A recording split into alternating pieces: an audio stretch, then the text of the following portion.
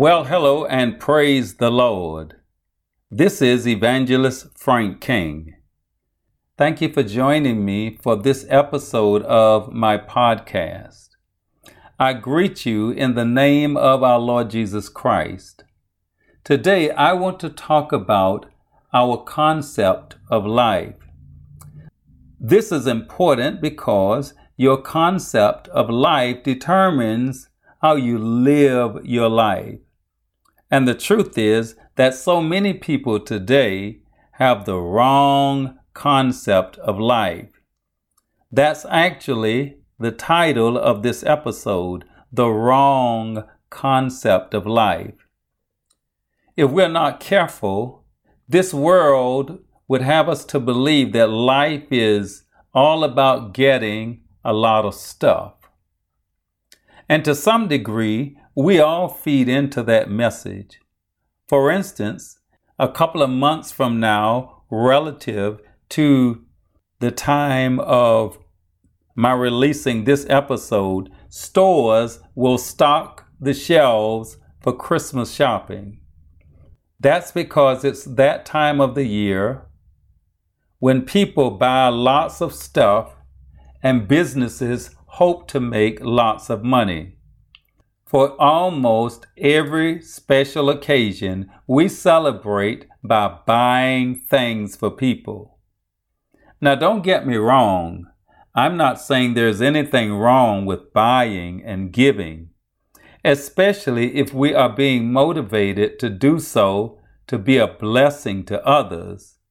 And who doesn't like to be blessed by others with something nice? But I am saying that we must be careful to not get the wrong message in the process. Life is much bigger than having and getting lots of things. In this episode, I will be ministering from Luke chapter 12. There, Jesus is presented with a teachable moment. Verse 1 of Luke chapter 12 refers to the size of the audience as an innumerable multitude. That means there were a whole lot of people there. Jesus was teaching some serious stuff, and then he is interrupted by an individual. According to verse 13, this man came to Jesus and said, "Master, speak to my brother that he divide the inheritance with me." Now, you know that this man's request paled in comparison to what Jesus was talking about. He was talking about kingdom business. And this man wants him to speak to his brother about sharing his inheritance with him? Really? Now, Jesus was an expert at taking moments like this one and making it a teachable moment. And that's what he does in this case. In verse 15, Jesus turns to the multitude and says, "Take heed," meaning pay attention and beware of covetousness. Now, what is covetousness? It is an evil desire for what somebody else has. Jesus says, "Take heed and beware of covetousness. For a man's life consists not in the abundance of the things which he possesses." Jesus understood what was at work here. It was covetousness. It was this man's desire for what his brother had. Jesus says a man's life does not consist in the abundance of things that he possesses. Now, what Jesus says here goes against the grain of modern day thinking. Think about famous athletes and movie stars and their lifestyle and the cars they drive and the houses they live in. We say, based on those things, that they are living the life. But Jesus issues this warning and says, "Take heed, beware of covetousness. A man's life does not consist in the abundance of things that he has. Beginning at verse 16, Jesus begins to tell this parable to drive his point home. Jesus often taught in parables. They were simple stories that conveyed heavenly truths. He begins to tell this parable about this man who had a lucrative farming business. His farm brought him so much in goods that he ran out of room for storage. So, beginning at verse 18, this is what he says. I will pull down my barns and build greater, and there will I bestow all my fruits and my goods, and I will say to my soul, Soul, thou hast much goods laid up for many years. Take thine ease, eat, drink, and be merry.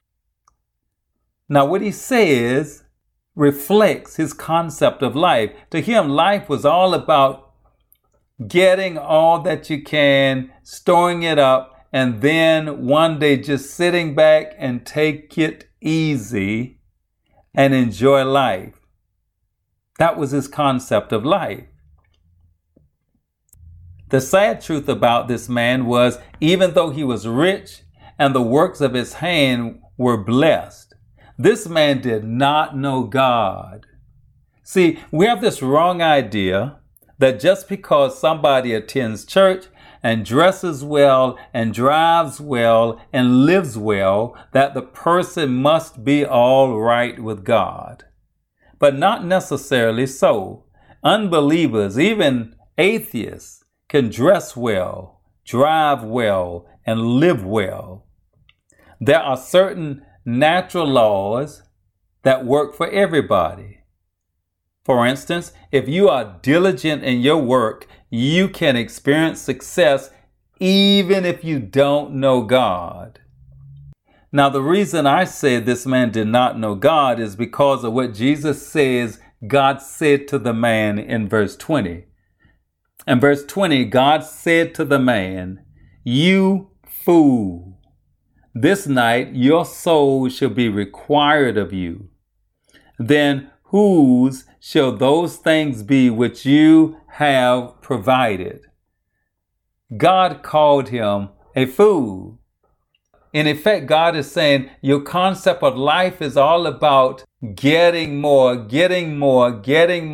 laying it up in store, and one day expecting to enjoy it. But I have come to require your soul before you even get to enjoy any of this. Now, whose shall these things be? Wow, what a tragedy. You know, there were two things wrong with this guy's plan. One, he did not know the day that life would end for him. None of us knows that. And two, he had no plans for when death would come. There are many people who walk around gambling with their soul. They keep putting off until tomorrow what they need to do today. They're so busy living, they can't afford to die. God says through this parable, they are fools. Our concept of life is important because it determines how we live our life. It goes without saying that if our concept of life is wrong, then the life we live will be wrong. Now, the big question is, whom is Jesus talking about through this parable? Whom does it apply to? Jesus says in verse 21, So is he that lays up treasure for himself and is not rich toward God. So he is talking to everyone who lives a self-serving life. He's talking to everyone who is busy building a treasure on earth, but has nothing laid up for himself in heaven. And listen, newsflash, Jesus is not just talking about people who never come to the house of God. The sad truth is that there are many people who attend church every week and serve in the church that fall into this category Jesus is talking about. God has not called us to live a passive, mediocre life. God wants to be first in our life. He wants us to love Him more than we love things and worldly success. You know, I entitled this message, The Wrong Concept of Life.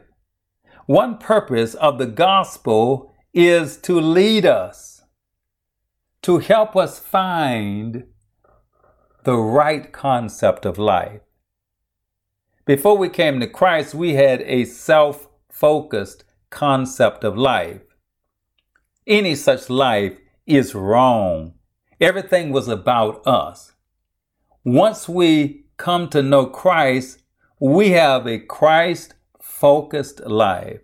Christ is now our priority. And think about this. The Bible says that through Christ, we are translated from death to life. So it is only through Christ that we can experience true life. And He said, I am come that you might have life and have it more abundantly. Listen. Don't listen to people who don't know what they're talking about. Jesus didn't come to take life from us. He came so that we might have life more abundantly. You know, sometimes we see or read about people who are rich and famous, but they are still searching for fulfillment. That just goes to show you that life is not simply about getting lots of stuff. Society tries to tell us that. People try to tell us that true life comes only through a personal relationship with Christ. Amen. Praise God. And my friend, listen, I hope that's your conviction as well. True life comes only through a personal relationship with Christ. When we have that, everything else will fall into place. Amen. Praise God. Well, listen, I hope that you enjoyed our time together as we talked about the wrong concept of life. Jesus says a man's life does not consist in the abundance of things that he possesses. If somebody believes that is what life is all about, his concept of life is wrong, and as a result, the life he lives will be wrong. True life only comes through a personal relationship with our Lord Jesus Christ.